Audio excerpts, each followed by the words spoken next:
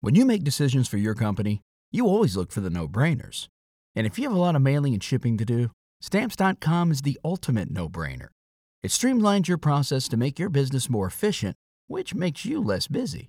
Mail checks, invoices, legal documents, books, and everything you need to keep your business running with Stamps.com. Seamlessly connect with every major marketplace and shopping cart if you sell online. Schedule package pickups through the dashboard and automatically see your cheapest and fastest shipping options from different carriers, with rates up to 89% off USPS and UPS rates. And with the Stamps.com mobile app, you can take care of mailing and shipping wherever you are, even on the go. Make the same no-brainer decision as over 1 million other business decision makers with Stamps.com. Sign up at Stamps.com with code PROGRAM for a special offer that includes a 4-week trial, plus free postage and a free digital scale. No long-term commitments or contracts. That's Stamps.com, code PROGRAM.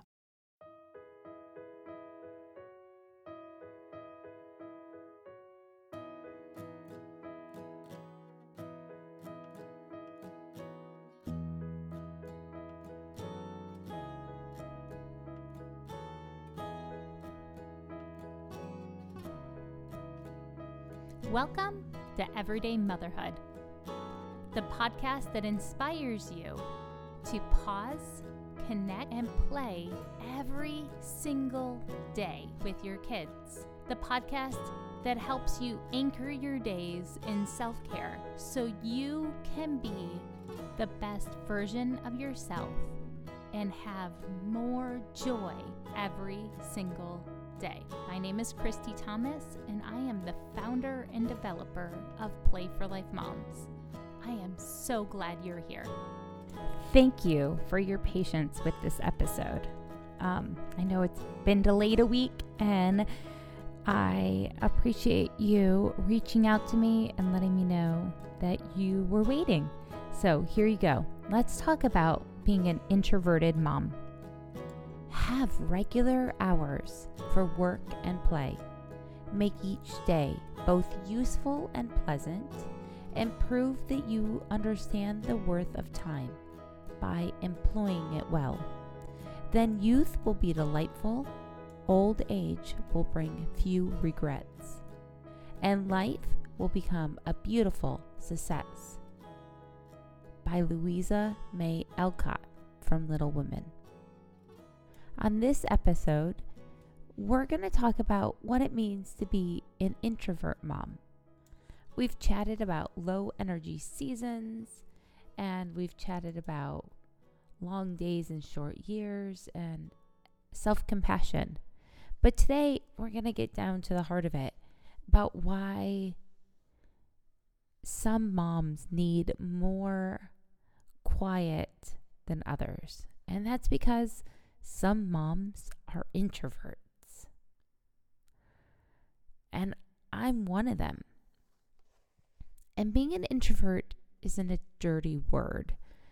I know that in a world that values being able to make friendship and make quick connections, that realizing that you actually need quiet to recharge yourself and to feel like your best self feels really countercultural.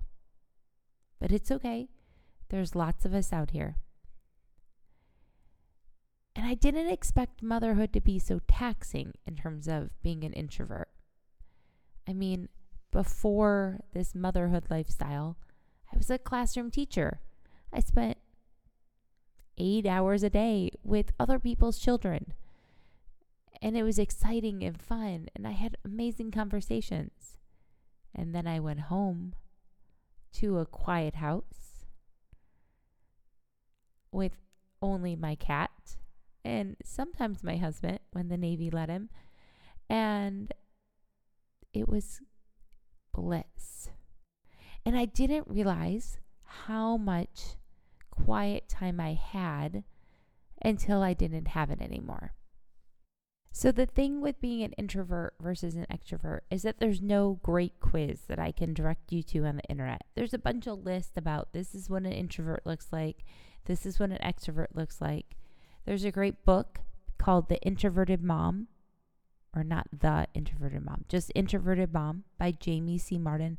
And it is fantastic. I'm going to reference it probably many, many times. Since being an introvert versus an extrovert is really hard to pin down because it's all about your energy levels when you're done interacting with people. At least that's how I'm able to tell that I'm an introvert versus an extrovert.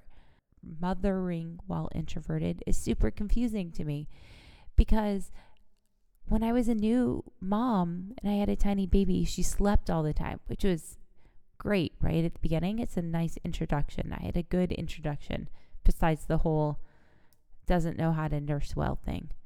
And so we gradually got to know each other as she became more awake. And then I hung out with some other moms, but I didn't need a lot of other friends. I just needed like 2 or 3, and that was good with me. And then the little person starts talking, right? So you don't need any outside of the house people anymore because this child is now talking all the time. At least that was my experience with my oldest. She went from like 0 words to a bazillion words. And then she just wanted to talk and talk and talk. Tell me about the color of the sheep and what all the animals say and how she really wants a granola bar. And, oh, there's our cat. Kitty, kitty, kitty, kitty, kitty. It was amazing. But despite being around the person that I was totally in love with, my husband and my kids, I was tapped out. I needed to figure out quiet time. And then the naps dropped and my husband deployed, and all of a sudden there really needed to be quiet time. And I knew there needed to be quiet time because, like Jamie wrote in her book, I started to realize that I was an angry mom. A mom that got frustrated too quickly, and this feeling was not normal for me. And I wish I could say that I have magically solved it, but there are seasons where I'm a solo parent, and I definitely still struggle with making space and allowing myself to have quiet time. So if you think you identify as being an introverted mom, I need you to see this anger that you might feel that's under the surface as a warning light that you need to take care of yourself more. It's not something to feel guilty about necessarily. It's just a light that says something needs to change and it's going to be okay. You are a grown-up, so you can control the environment and yourself. One of the ways as an introvert mom, I have figured out to allow myself to have feelings and needs too, just like my kids get to have feelings and needs, is by having a quiet time pretty consistently every day through their life. Sometimes we've called it different things. Right now, because we live in a pretty tech-focused place, I call it analog time, where everyone has to unplug from everything. And that's really important.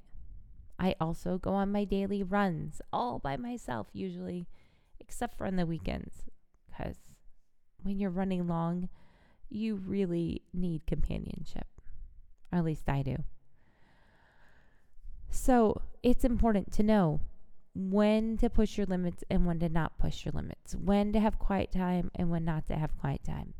And when you're having this quiet time, I think the most important thing is to let yourself off the hook from doing self-improvement during your quiet time, which is something that Jamie C. Martin really talks about in her book, An Introverted Mom. And it was a total light bulb moment. There have been so many times when I finally have quiet time, finally have a break, finally have a moment of just silence, that I then fill the space with trying to make myself better, which isn't exactly self-care. by hyper focusing and zooming in on something that's been bothering me. Sometimes that helps, but not every single time that I have quiet time. And if you listen so far and you're like, I'm not sure if I'm an introvert, here's the thing I want to tell you, is that it's important knowledge to know just so you can take care of yourself better. But mothering and loving well can make us do amazing things and stretch us beyond our limits. And then we might find ourselves in places where we're just filled with anger and we're at the end of our rope and we can't explain why we're at the end of the rope, because everything from the outside looks great except for the wrong colored toothbrush for the toddler and the incessant noise up in our own houses, right? When you're an introvert, you literally need downtime and rest. But when you're choosing to actively mother small, tiny children, there's not a lot of time for that. And you can get by. You can even help your kids through medically fragile situations and be a fierce advocate. You can move around a bunch like I have. But those things don't make me less of an introvert. It just means that when I do have a moment, I need to savor it well.